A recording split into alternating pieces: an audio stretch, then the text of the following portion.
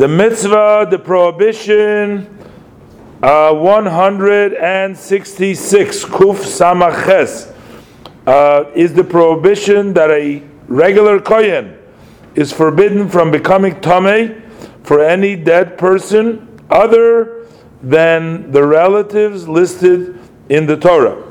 The pasuk is from Dvarim, Perek Chof Aleph, pasuk Aleph. The Torah says, Vayikra, Chof Aleph, pasuk Aleph, L'nefesh lo yitame ba'amav, that he shall not defile himself to any corpse. One who transgresses this violation and does become tamei to someone else, to a body, I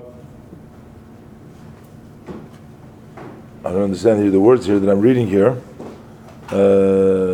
Besides those relatives, those 5 relatives that have been mentioned as exemptions, he would be chayiv lashes. This prohibition, however, does not apply to women.